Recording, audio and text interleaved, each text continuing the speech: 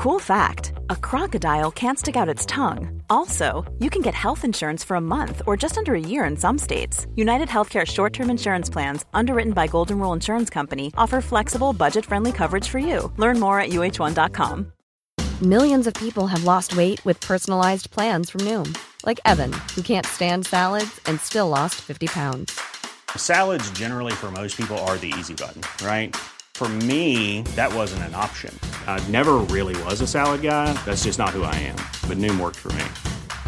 Get your personalized plan today at Noom.com. Real Noom user compensated to provide their story. In 4 weeks, the typical Noom user can expect to lose 1 to 2 pounds per week. Individual results may vary. Hiring for your small business? If you're not looking for professionals on LinkedIn, you're looking in the wrong place. That's like looking for your car keys in a fish tank. LinkedIn helps you hire professionals you can't find anywhere else, even those who aren't actively searching for a new job but might be open to the perfect role. In a given month, over 70% of LinkedIn users don't even visit other leading job sites. So start looking in the right place. With LinkedIn, you can hire professionals like a professional. Post your free job on linkedin.com/achieve today.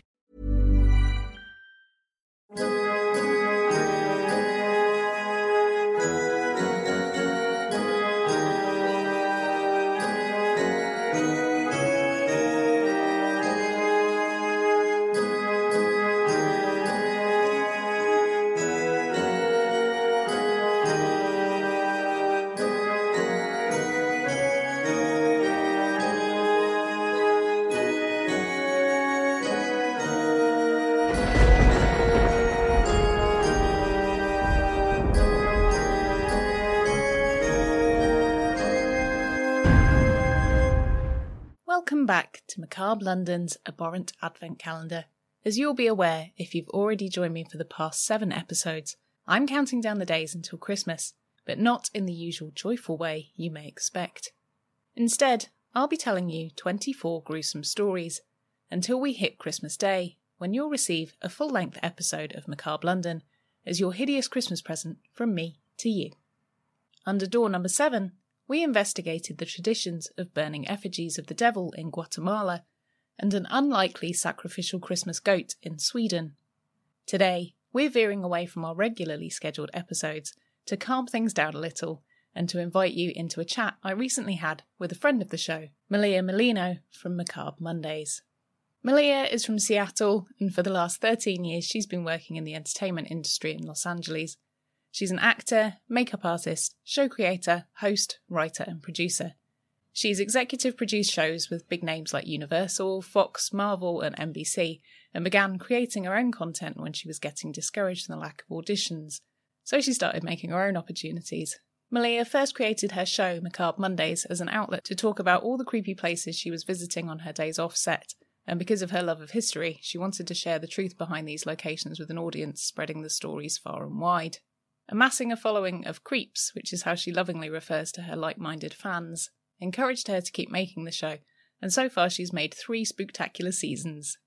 After learning about the growing disappearance of historic cemeteries in America, Malia moved on to her next show, Grave Hunter, where she visits historic cemeteries and shares some of the stories of the people buried there in the hopes that people will start giving more care to preserving these hallowed grounds. In 2020 alone, Malia has produced 2 new shows, History Rants and Horror History, as a result of people picking up on her history-filled Instagram stories and wanting more. Malia and I caught up at the end of November and discussed all things Christmas, what it's like to write history when you're not a historian, and also discussed what I should make from the random booze in the Macabre London drinks globe. Malia and I first met back in 2017. It wasn't long after I started the podcast and I was searching for anything with the word macabre in it on Instagram, and there she was, the beacon of joyous, infectious energy. I remember watching some of her stories online, and her refreshing approach to history was something I was really looking for, and that's where we start off today, discussing how to explain exactly it is what we do. For those of you that have been listening to Macabre London for a while, you may remember hearing and seeing Malia in an episode we released over the summer titled 3 Stories of Racial Injustice, where Malia spoke about the hideous and horrifying murder of Emmett Till.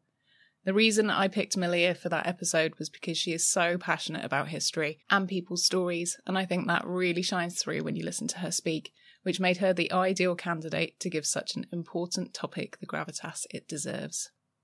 The reason I wanted to catch up and have a chat with Malia and bring her onto the Abhorrent Advent Calendar was to talk about her Christmas event, the 13 Days of Creepmas, where she's running an exciting giveaway and a related history post throughout the 1st to the 13th of December, in order to give small businesses a much-needed boost during the pandemic. You still have time to join in with the 13 Days of Creepmas if you want to, and I'll leave all the links below. You may just see a little guest post from me there too. A little bit of a heads up before we get started. This is the first time I've recorded a Zoom call, so obviously things didn't go exactly as planned, and we did have a few little moments where things got stuck, but I promise you it's worth listening to, so do stick with it. I'll be back at the end of the episode to give you a bit more info on where you can keep up with Malia, but without further ado, here's Malia Miglino behind door number 8.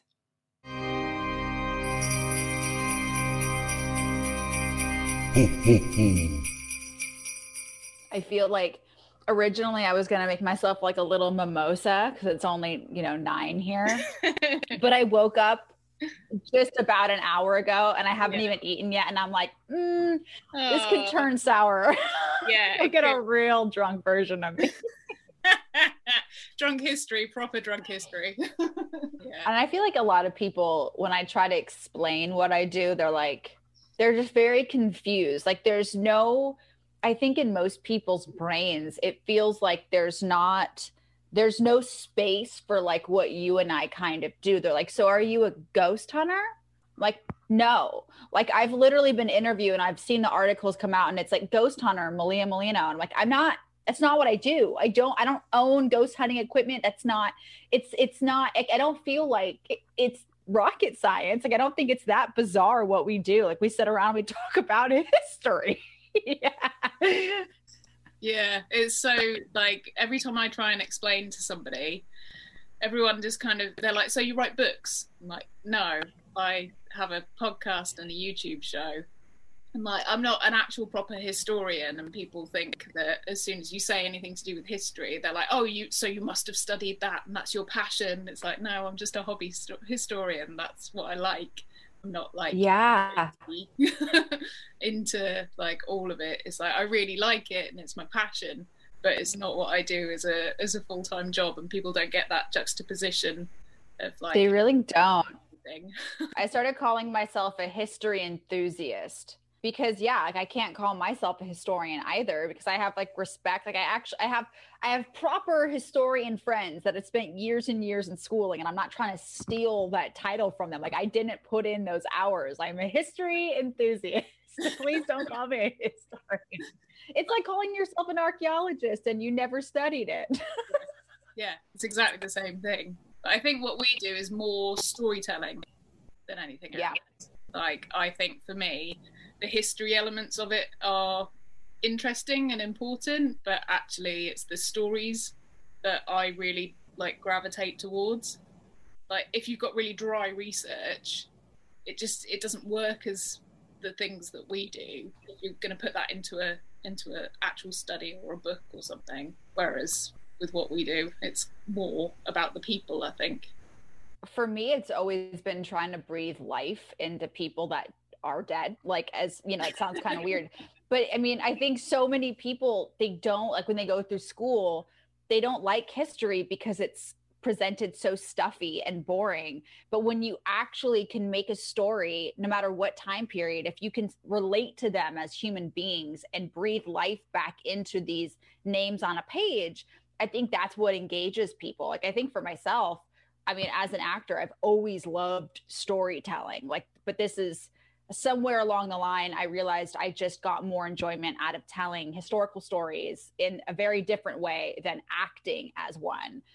It just felt more rewarding to me, and it felt more truthful because there's no creative license. Like, I want to actually tell their story truthfully, because I don't know about you, like when you watch a historical drama, do you ever just like lose your mind and you're like, why did you change that? Like, the history is interesting enough. Like, you didn't need to add this third party and create a character to make this juicier. Like, this was juicy already. Yeah, definitely. I think whenever you watch a dramatization, it's like, at the moment, I've not been watching The Crown. I don't know if you have been, but there's people, like historians and normal people at the moment over The Crown are like at each other.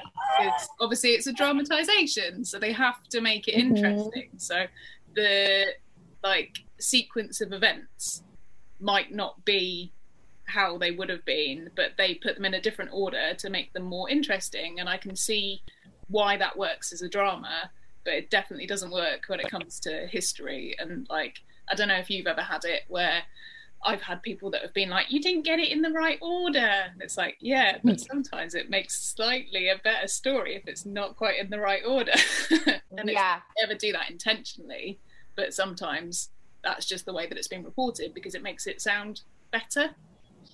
That is true. I've never thought about it. I've never had anybody directly say that to me, but I also don't have mine as like beautifully scripted out as your like podcast for so long. Like you're truly telling a story where I'm kind of just, you know, sporadically throwing facts at your face.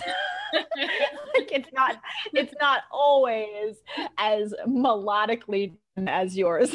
Mine's a little discombobbled. But the thing I like about yours is it's quite personable, whereas mine sometimes is a bit sort of like, I don't know, I like to keep it quite cold, if that makes sense. Whereas like yours is quite kind of joyful and warm, whereas mine's like, welcome to my creepy story. Interesting. I think this is like the cultural difference, because I think as Americans, listening to any English person tell any story, it innately feels kind of cozy. Like, and it's really like an accent thing. So I think it doesn't come off cold to me because I'm just like, oh, I like listening to her voice and this is nice. Oh, well, that's nice to know. Because you never know, do you? When it's your own thing, I find it's quite hard sometimes to sort of see it from an outside perspective. And I don't know, like if you get other people to check over your stories or your like final drafts and stuff. Kind of. Most times no, but there have been a few times, like a couple of years ago when I did my big pagan special, I actually had a proper crew, and that was the first time. Like I had done my St. Francis episode when I filmed a location for the first time. I had a cameraman and I had a friend of mine who kind of will like act as like a pseudo director, producer sometimes. And basically, because none of my friends really are into history. Like, so that's the thing for me, is I don't really have a community of people here that love history. Most of my historian loving friends are on the East Coast or overseas. Like I have a lot of friends in the UK that have interest here. It's nobody could care. So it's hard to have people I know look over my notes or my script and be like, does this make sense? Because for them, it's just innately boring. But usually if I have somebody look over, they're usually there when I'm filming, and I just need them to be like, do I sound like an idiot? Like, should I say that different, or did I get too animated? No, I always get my other half to check over what I've done, because I'm always a little bit like, is it a bit too dry, or does it need a bit more kind of like pepping up and stuff? It's like, he's pretty good when it comes to feedback and things. So, and because he's got his band as well, I give him feedback on his music and he gives me feedback on what I do. So that works quite well, I think, because like, I like what he does, but also I don't have necessarily a vested interest in it. And the same with me as well, is that he likes what I do, but he doesn't know about it, if that makes any sense. So it's quite good to have that outside feedback. Yeah. I will say I will pick the brain of my man sometimes, because he watches YouTube and I don't. Like, I subscribe to very little channels. Like, literally your show is one of the only ones that I watch on YouTube. And so it's ridiculous. Like for him, he's more of like, the closest thing I can describe him as is like a YouTube coach. So I just get this like information from him, and I just, try to input that, because you know how it is. It's like the algorithms are changing, or what thumbnails were changed, like all these things that I wish I didn't have to think about, but we absolutely have to if we want people to see our content. So he's very helpful with letting me know, like, babe, you should probably try this because this isn't what's working anymore. And I'm like, oh, great, thanks. Yeah, I think with YouTube, it is hard because it's such a created beast. That's the thing with YouTube. So it's like, if you're trying to make something from the point of view of like not having that handle on YouTube, it's really hard to make your videos hit that beat. So because people get into a rhythm of what YouTube videos should be, like they're used to snappy editing and, you know, cut scenes and multi-camera angles and stuff. So like as soon as you have somebody that is a YouTube person that comes to your video that doesn't know you, and they're like, well, why is this doesn't fit with the platform, so I'm going to skip to the next video because it doesn't seem like the rest of the platform. So I think you have to be really careful with YouTube to keep hitting those beats over and over again. So it's really good to have somebody that knows the platform. Like I watch so much YouTube. That's like the main thing. Do you? Yeah. We don't have normal TV. We've only got like YouTube and Netflix and Amazon Prime, and that's about it. So we don't watch normal TV. So YouTube is something that I've sat and watched for years. So as soon as I came around to starting to make YouTube videos, I was like, it has to hit those things, even little things like putting end cards in and stuff. I notice other YouTubers that don't do that, and I'm like, why aren't you doing that? Because it's one of the biggest things that you can do. And it's just knowing the platform, I think, is really integral to making stuff on it. So crazy to me.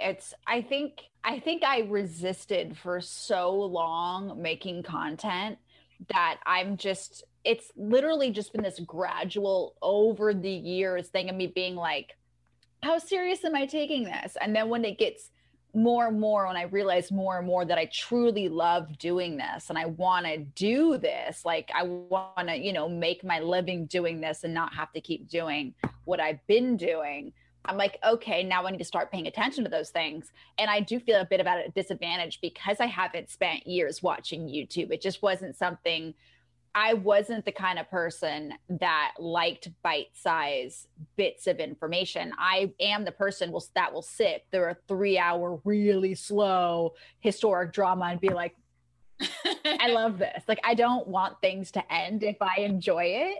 Yeah. So YouTube just never felt like the right platform for me. But I've now started watching things. But again, I'm finding the historic docs that are on there that are like an hour. And I'm like, this is not what I need to be studying. Yeah. See, I find that YouTube has really messed with my attention span though. Like it really has. Oh. Because you're just watching such short little bite-sized chunks. So anything now, like we suddenly started watching over lockdown and stuff, we got into watching Game of Thrones and watching a long episode of something. I'm like matchsticks in my eyes trying to pay attention, and then I'm like, so who's this and where have they come from? And I'm like, if there's any more than 3 people, I don't know who anyone is. And there's still characters now, and I'm like, who are they? And they came in like season 2. I have no idea who they are. Because my brain doesn't. I'm the exact opposite. But the other day I was sitting on YouTube late at night, as you do. So this is the problem with it, is that it sucks you in and then you go down little rabbit holes, I think. And I was looking up. I've been watching a creator at the moment who's got ADHD. And so I was like, he did a few things with ADHD, and then it popped up like another video and it was like, test out and see if you've got ADHD. And I was like, click. And so I did that, and then I was like, I think I might have mild ADHD. So I feel like maybe it's come from a society of living in like such fast-paced, bite-sized chunks of info. I think it could be. I'm curious, when it comes to like, do you feel like you understand TikTok? So to a certain extent. I've had I did a video on there and it blew up and it got like 53,000 views, which was... That's amazing. Yeah, and then everything I've posted since then has got like 100. So bite-sized history I thought would be really cool, and that's why I'm doing the Abhorrent Advent Calendar. Nice segue. Yes, no, I want to know all about it. Yeah, because I just wanted to do little bite-sized chunks, but I've had this idea for doing bite-sized history for a while, and I've wanted to do a TikTok series about bite-sized history, but it's so hard to condense everything into a minute, because that's the longest thing I know. Like, how do you feel about TikTok? Have you explored it at all, or? A little bit. I mean, I started, what I first put up there was like when I would make cocktails for my videos, I would do a TikTok of how to make the cocktail. So in the video, I'd be like, if you want the recipe to the cocktail that I'm drinking, go to my TikTok. And it just, I'm realizing now that it's a completely different platform. And so I have ideas of what I want to do specifically for TikTok that I wouldn't cross to any other platforms, because it does move so fast that you really have to grab their attention, because you're swiping like this.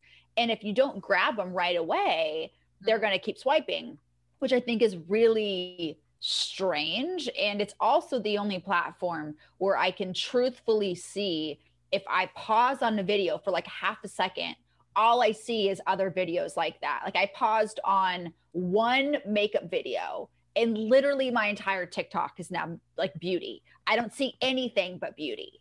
And I'm like, oh, that's really, like, this is an app that really observes you, which I find fascinating. So for me, because it's a hard platform for me, and I feel like I'm still really trying to understand it, everything I put up, I keep trying different things kind of as an experiment. Like, does this work, or does this work? Or, should I have a big, words on the thumbnail, or should it just be a picture? Like, all of those weird things.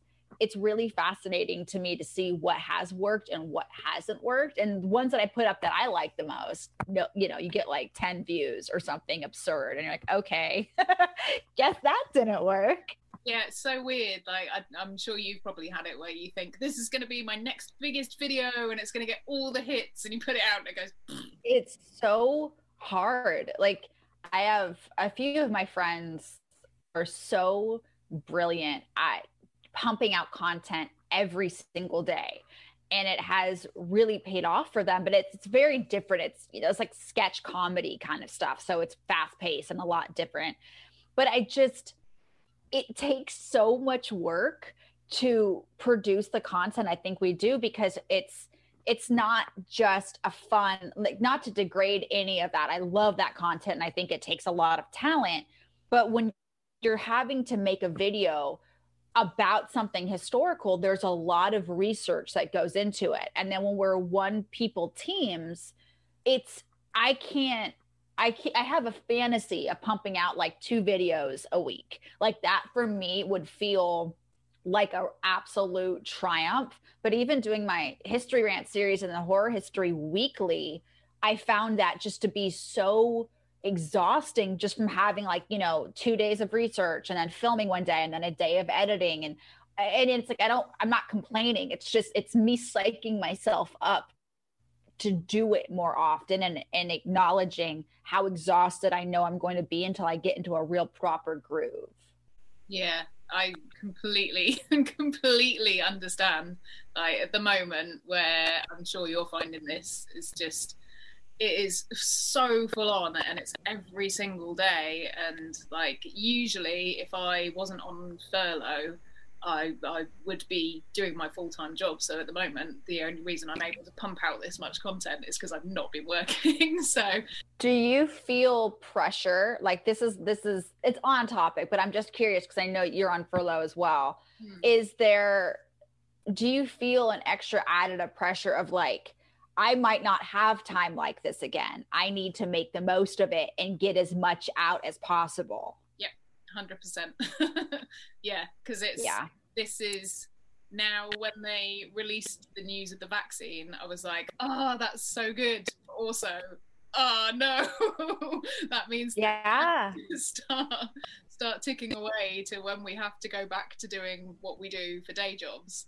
And that's quite terrifying, because even though it is really hard work and it's like even more full on than my full-time job, I love doing it so much that it's like, this is what I want to do, but also I want to make sure that I'm 10 steps ahead of where I would be usually, so I can start churning out that content again. But it is hard at the moment. It is really hard. I mean, I think for me, it's just been such a strange time of like self-realization, because I don't, my proper day job, so to speak, is all time consuming. It's doing makeup on sets. And so if I'm working from 12 to 16 hours. And the days that I'm not working, even though it's not my passion, I spend every day I'm not working looking for my next job. So I never get a break. And when I do have a day, I remember last year, I was filming 2 different things at once. I said yes to 2 jobs at once. So I was working 18 hours. I would wake up at like 3 a.m, go to set on a film, and I would leave halfway through to go to my other job. And I was like basically sleeping in my car. Like I was so tired. There's no room for creative activity. And then there's that cycle of, I'm not doing what I love to do, and I'm too tired to do the thing that I do. And this has been going on I've been doing makeup for, the better part of 13 years, feeling like a lot of pressure, knowing that when, because my life hasn't drastically changed. My career is booming in the way that I do right now. So I will eventually have to go back to looking for that work. So I want to make this time count. And I hit a stride like 2 months ago, where all of a sudden I was so creatively inspired in a way that I hadn't been. And now it's just like trying to play catch up with my brain, because there's so much that I want to create, because like you, I know my time is ticking down before real life starts back up. And I want to be like, okay. And it's a lot of pressure. And I have to constantly tell myself to relax and to not put that pressure on myself. Because at least for me, it doesn't help my productivity, because I start going to that cycle of like, you're not doing enough. And then I'm just, I've binged 10 hours of The Crown. That's what usually happens. Feeling anxious, but also not doing anything at the same time. And it's like, I really need to do the thing, but you're not doing the thing. And it's just, I hate that feeling. It's horrible. I had it the other day, and I just had to go out because I was like, right, this is not achieving anything. All I'm doing is just sitting there not doing anything, but my brain's working a million miles an hour, and it just takes its proper mental toll. And at the moment, where you are stuck at home, usually you'd have that break up in your day of going out, doing your normal job, and then coming home and then starting to work on something, or I'd work on something before I went to work in the morning, and have those sections of time where it's differentiated between your normal life. Whereas at the moment, it is just constant, like the days are rolling into one another. It just feels like the lost year. That's what I just keep calling it. It's the lost year, because it just, time doesn't matter. And now like LA, as of tomorrow, we're going on another stay-at-home order. So everything's going to be shutting. Yeah. So until December 20th, everything is shutting back down. So, any Christmas shopping, any of the things that I thought, well, at least I can still run out and grab that. It's like, oh, no, I can't. No, we come out on Wednesday. So Wednesday is our last day. There's just never been a strict enough crackdown here, or some states have. Like here in California, it was pretty strict, but you can cross into any other state. So, I mean, the way I keep describing it is, we are 50, little countries that are under the guise of calling ourselves one country, but we're not closing any borders down. So it's like, yeah, everybody can do what they want. So, but we've never actually done something where we've stopped it from spreading everywhere. Like, well, if you don't want to be here, go to another state and you could spread it.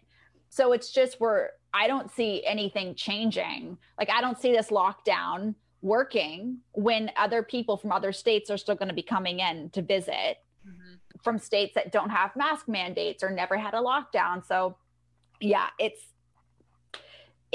nutty. It's nutty. Like, I think a lot of our hospitals are already filled to capacity. They've brought the morgue trucks back. So it's just great. It's cheery stuff. So I want to know from you, how do you think, to you, how has the media portrayed that the UK is dealing with COVID to you guys? I want to know just from you, like how it's been shown to you, and then I'll tell you how it's actually going. Yeah, okay, so it seemed like, and this is now months ago, like we're talking, initial lockdown, it seemed like you guys went on a total lockdown, and you couldn't leave the country and people couldn't come in. And then I had heard something about the pubs reopening and like encouraging people to go out and like enhance business for places, which seemed so nutty to me. And then it was like, oh, numbers in the UK are rising, because here, I think our media is always trying to enhance the numbers other places, not enhance like they're making it up, but they also want to be like, we're not the only ones that are doing really bad. Here's another country that's now failing. So I think it hasn't been shown like you guys are nailing it. Let's put it that way. Because I know, you and I are both obviously obsessed with history. Do you ever find yourself, because all I've constantly been doing is being plagued with this sensation of, this would all be an incredible episode 100 years from now. But I really hate, I keep saying I hate living through history. Like I have, and I don't know if this has changed for you, but there is certain stories that I had like on my list to talk about that I no longer want to, because it almost hits too close to home. And I don't know how to kind of make light or find the lightness in those situations, because now living through certain things, it has made so many more historical events human, even more human to me, that when I read certain things, I'm not like, oh, that'd be a good episode. I'm like, oh my God, those poor people, I can't even imagine. So I think this whole thing has given me another layer of empathy that I don't necessarily think I had before. Yeah, no, I think now that when I'm reading things, like I really have wanted to do an episode on the plague for ages. And just before the pandemic sort of hit, it was, I was just starting to do my research into it, and then as soon as that started, I was like, nope, we're not doing that for at least 3 years now. Yeah, I don't want to, like, I find it fascinating, and yeah, but I can see how we're sort of fatigued with that kind of story now. And I've also tried to keep things light as well and not do like horrific murdery type stuff, because I just think it's just not nice at all at the moment. And I think if you can avoid it, I know obviously you and I did the BLM episode, but that was completely different. And those were important things. Yeah, that was a whole, and just the fact that all of that happened in this, like, I think, and I don't know how it is, because I know Bojo or Boris Johnson, I love saying Bojo because I just think it's hilarious, because to me, I think about him kind of as England's Trump, and I don't know if that's correct in any way or an exaggeration. Yeah, but at least he's not as, I don't know, for him, he's got the same sort of moral fiber. There's never been a faster or easier way to start your weight loss journey than with PlushCare. PlushCare accepts most insurance plans and gives you online access to board-certified physicians who can prescribe FDA-approved weight loss medications like Wegovy and Zepbound for those who qualify. Take charge of your health and speak with a board-certified physician about a weight loss plan that's right for you. Get started today at plushcare.com/weight-loss. That's plushcare.com/weight-loss. plushcare.com/weight-loss. If you thought the only way to get a more defined jawline with natural-looking results was through surgery, think again. Juvederm Volux XC is a non-surgical injectable gel filler that improves moderate to severe loss of jawline definition and can help you achieve natural-looking results with little downtime. Even better, this improved definition lasts up to 1 year with optimal treatment. No maintenance required. Improve jawline definition for a smooth, sculpted look with Juvederm Volux XC. For important safety information and to find a licensed specialist, visit Juvederm.com. That's JUVEDERM.com. Not for people with severe allergic reactions, allergies to lidocaine, or the proteins used in Juvederm. Common side effects include injection site redness, swelling, pain, tenderness, firmness, lumps, bumps, bruising, discoloration, or itching. There's a risk of unintentional injection into a blood vessel, which can cause vision abnormalities, blindness, stroke, temporary scabs, or scarring. Talk to a licensed specialist to find out if it's right for you. I would say he's very much all out for looking after all of his mates in the top position. It's amazing to me, because I'm just curious what the vibe is, because here, during the course of all of this, we've basically had a civil war and a race war happening. And it's been exhausting on a level that I think, and everybody feels it. So I think for me, like going back to like the creative inspiration, even though I've had all this time, I would say for like a good 80% of not being able to work, I've almost been in an emotional coma because it's so much coming at us. And there's been times here, like for example, during election week, everywhere was boarding up. And I remember just driving around being like, I cannot believe that there is so much fear and a real threat of like dangerous action possibly happening, that businesses are having to board up because we're electing a president. Like, it was just this eye-opening experience of like, this is not the country that I've known my whole life. Like, this is something has changed, not changed. Something's been really brought to a light to the point where people that didn't want to see all of the cracks in our system, we're seeing them now. And as a person, like, America to me is this little like baby nation. Like, we're just fetuses on the world stage to me. You know, you look at any other kingdom, historical or otherwise, and you're like, yeah, they go through bad leaders. Like, we are just living through one of what will be one of our like bad kings. Like, we are living through a really bad reign. And this is a really strange thing to witness. And I think it's so interesting because there's a lot of talk here about like a civil war. And there's people that are like, that could never happen here. That could never happen here. And what I think is so strange about that is if you look at any country around the world, countries are consistently breaking apart. And so for me, we have this giant nation of basically 50 countries operating as one, kind of. It's not unforeseeable that one day, 500 years from now, we'll look at like, oh, there used to be a United States of America. Like, I can see it breaking apart. And that's not, I don't think, a doomsday civil war idea. I just think that's what happens to giant plots of land ruled by one person. Well, look at us. We're different countries, and we're in a tiny little space. So, and obviously that Wales and Scotland have always sort of been on their own anyway. But yeah, we are different. And then you've got Cornwall that is still trying to break away, and Cornwall has always really away. Yeah.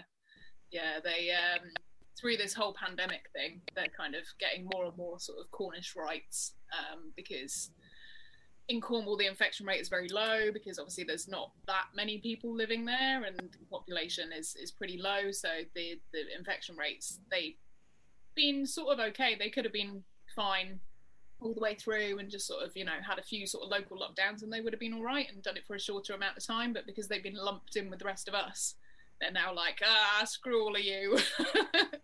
And I totally understand. Interesting. Yeah. But yeah, so it's just that little bit down the bottom is trying to edge away. I hear you. Can you tell me about your Advent calendar? Yeah, I can.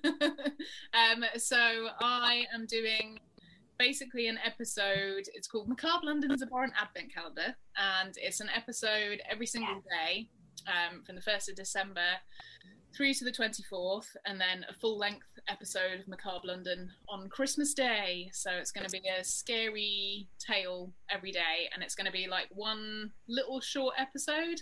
So they're going to be anything up to sort of about 10 minutes per episode. Probably more like 5, to be honest. And it's just going to be saying about the origins of Christmas, little folklore tales. I've got like a little folklore tale from the Ukraine that I've made up. And yeah, various different little stories here and there. So it's going to be quite good. And also I'm going to do just a couple of things about things that have happened in December as well. So there's like one which is a sighting of a UFO that happened in December and they could never work out what it was. So yeah, just things that have happened in the month, or things to do with Christmas. That is so much work. So much work, but so much fun at the same time. And I thought it was time to actually just kind of bash out a few different episodes, because I wanted to do it for a couple of years but never really properly had the time to do it. So I thought actually this year is probably a good year to do it. I don't know if I'll make it through every single day. I hope I do. But yeah, we'll see. I think it's a great goal. Tell me about Creepy Christmas. So my 13 days of Creepmas it's basically, I think for me, just because I have a lot of friends here in LA that have small businesses and I know how everybody's hurting.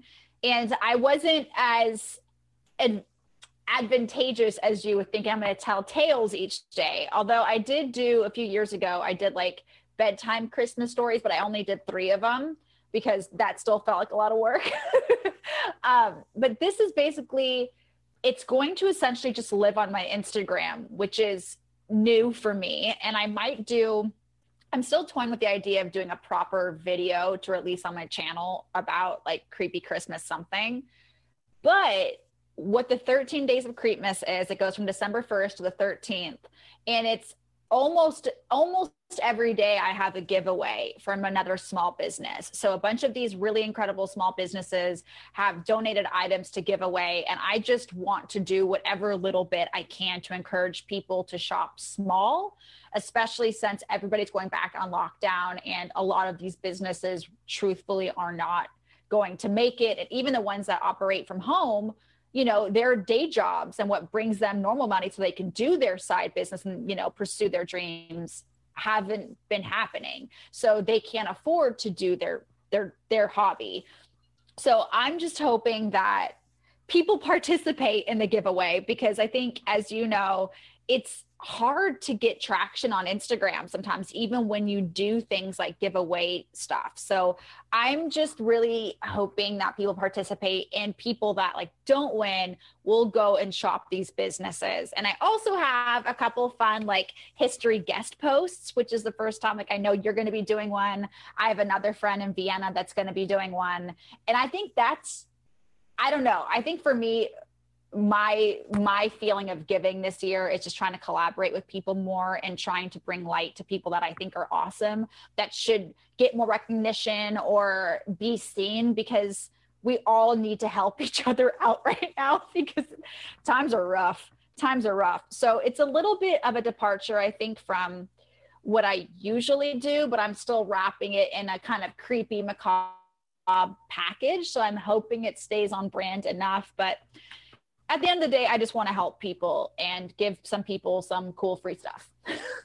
Yeah, I think this year it's nice to sort of give back to people. Like, I was researching for my first story, and it was all about how during the Great Depression, that was when people started to leave snacks out for Santa.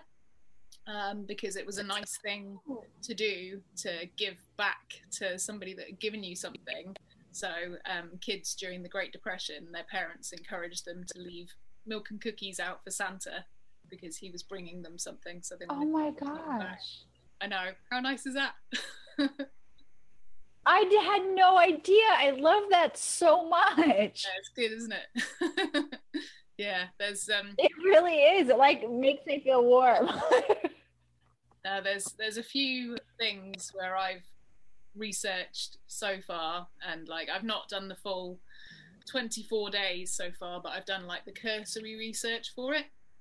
So I've done the first, I've written and recorded the first 6, and then I'm hoping to do the next few over the next few days and get those edited and ready to go. But yeah, it's been really nice because I've been able to actually understand Christmas a bit more.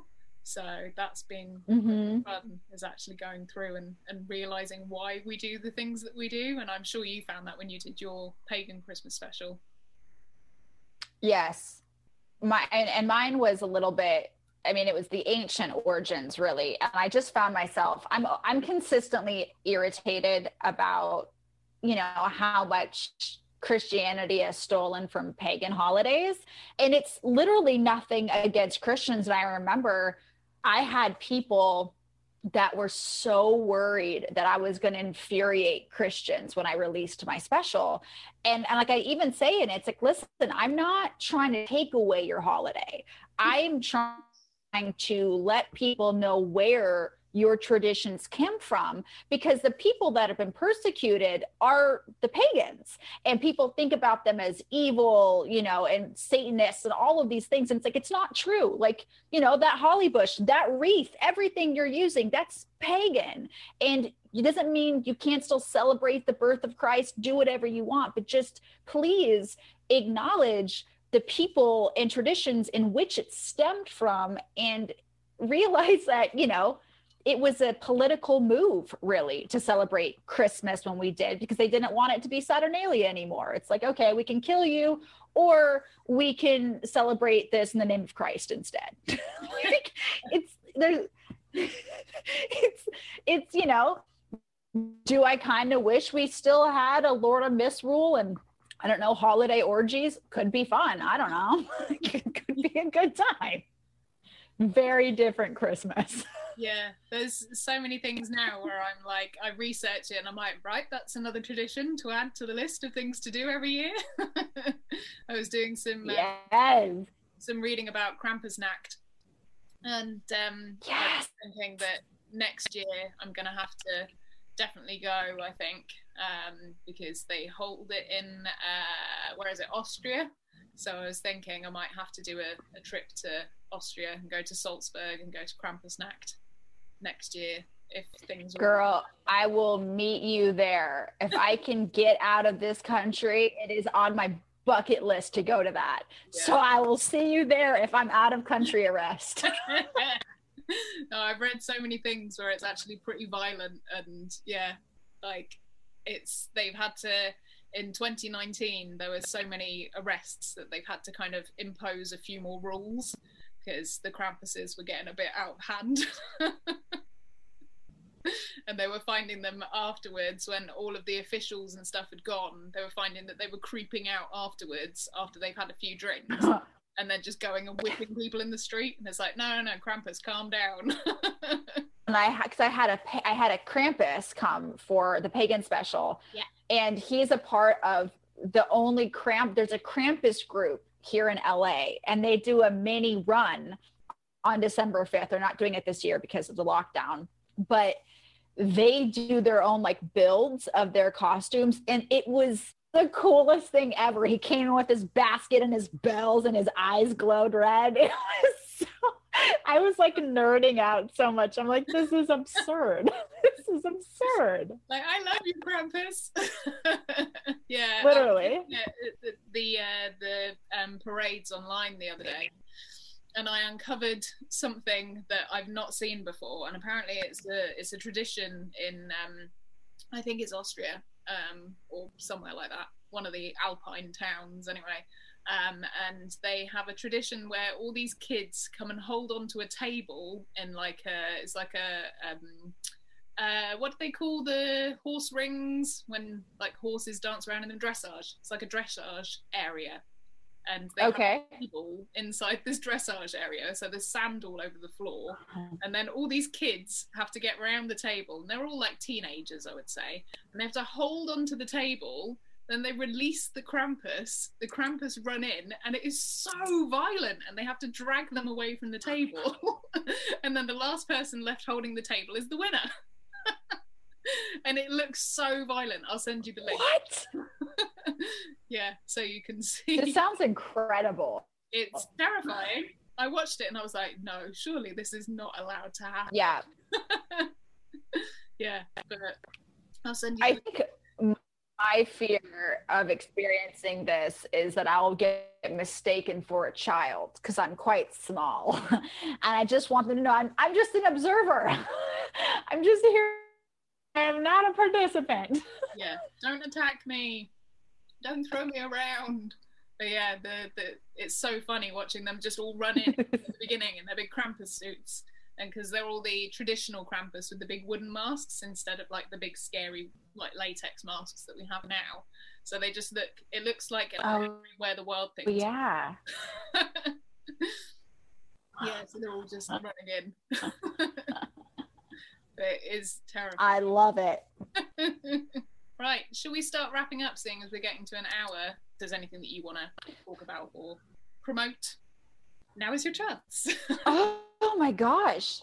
I mean, I think for me, I just hope people actually go to my Instagram and participate in these giveaways, because I just really want to spread the awareness of these small businesses. And I really hope they enjoy the guest history posts, because that's something I want to do more of, because that's a community I really want to build up. So just go to my Instagram for all the weird creepness. It's only 13 days and it's going to get weird. There's probably going to be some cocktail recipes too, because creepness.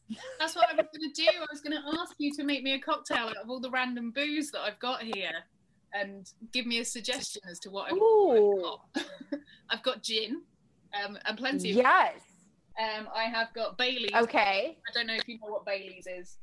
Is Bailey's a thing in America? Oh, yeah. Okay. Oh, yeah. Bailey's together, though. That'll curdle. I've got whiskey. I have chocolate orange gin. I have Cointreau. Oh. I have margarita mix. I've got wine. Ooh. Okay. I have rum as well, dark rum. And I also have gingerbread rum as well. Gingerbread rum? Yeah.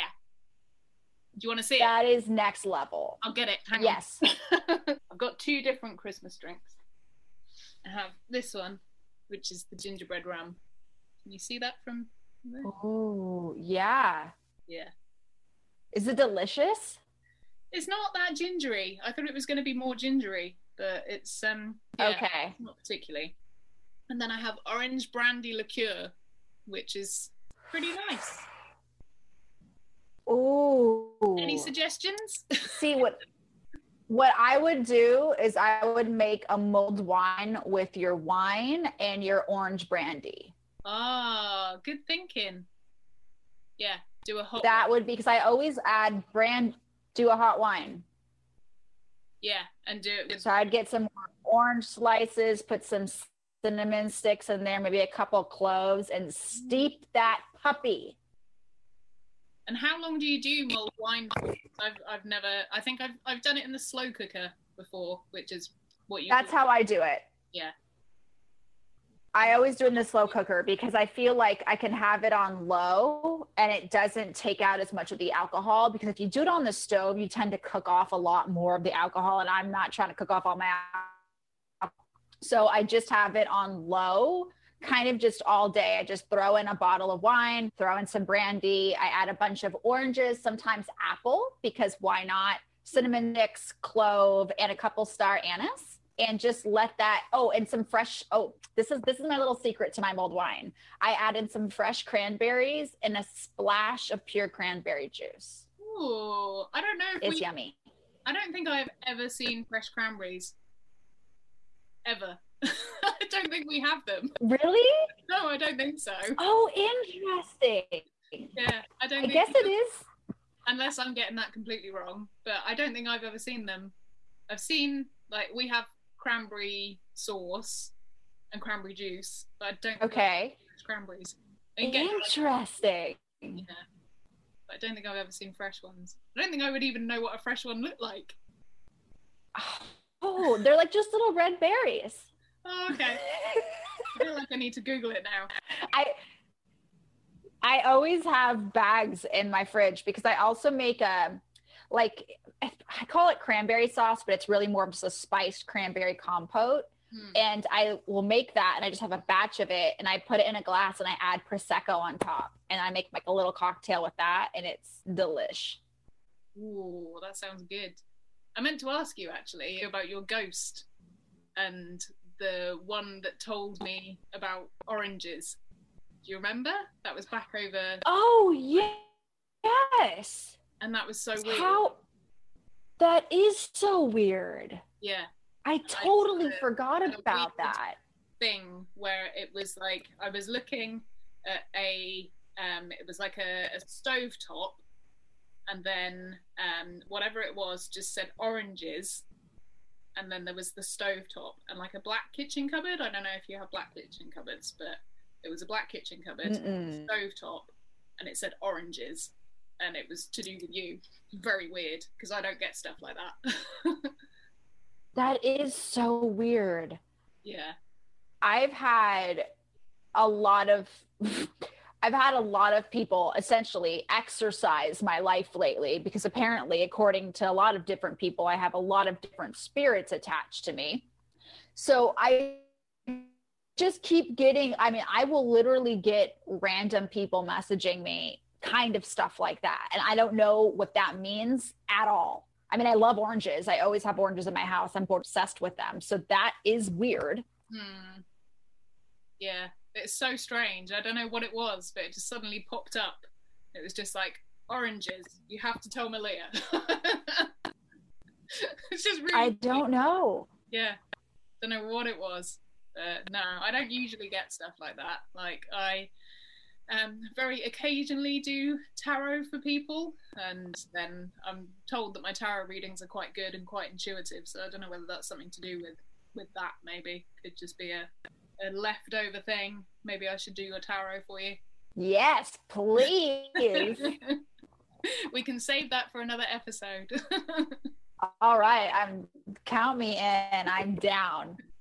Thank you very much for coming on the show and for talking to me today. It has been absolutely delightful to catch up, and I hope that we get to see each other again next year, hopefully, if everything is all sorted and back to normal. Is there anything you want to say before we wrap up? I mean, I'm just so happy to get to chat with you. This has been so lovely, and I miss traveling so much, and I had so hoped to make it back to the UK this year and actually get to hang out in person again. So this has brightened the beginning of my holiday spirit to be able to chat creepy, fun things with you. So thank you for having me on. Yay! Thank you for joining me for door number 8 of the Macabre London Abhorrent Advent Calendar. I hope you enjoyed mine and Malia's chat. If you enjoyed that, then do please let me know. And if you'd like me to chat with other people in the spooky history realm, and you have any suggestions of anyone you'd like to see me have on the show, then do let me know. Make sure you check out Malia's Instagram for her 13 Days of Creepmas giveaways. You have just enough time to still join in, so make sure you do, as you could grab yourself some lovely goodies, just like I did the other day when I won something, which is amazing. Also, be sure to check out her YouTube channel, where you can find all of her episodes of everything she's made, so there's plenty there to keep you going. And do let her know that I sent you. Please like, comment, rate, review, and subscribe on whatever platform you're enjoying this on, and come and say hi on my social media. If you'd like to help support the show, then you can do so by signing up to my Patreon, buying a gift from the Amazon wishlist, or making a one-off donation via the Acast supporter link. The links for all of these are in the show notes and description. Thank you for joining me. I've been Nikki Drews, and I'll see you for door number 9 tomorrow.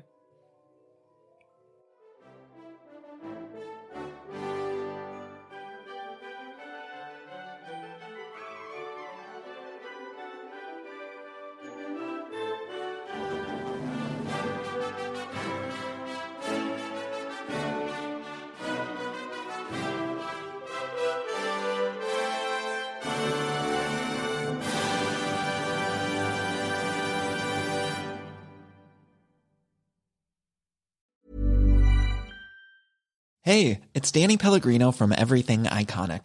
Ready to upgrade your style game without blowing your budget? Check out Quince. They've got all the good stuff, shirts and polos, activewear, and fine leather goods, all at 50 to 80% less than other high-end brands.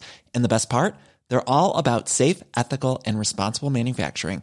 Get that luxury vibe without the luxury price tag. Hit up quince.com/upgrade for free shipping and 365-day returns on your next order. That's quince.com/upgrade.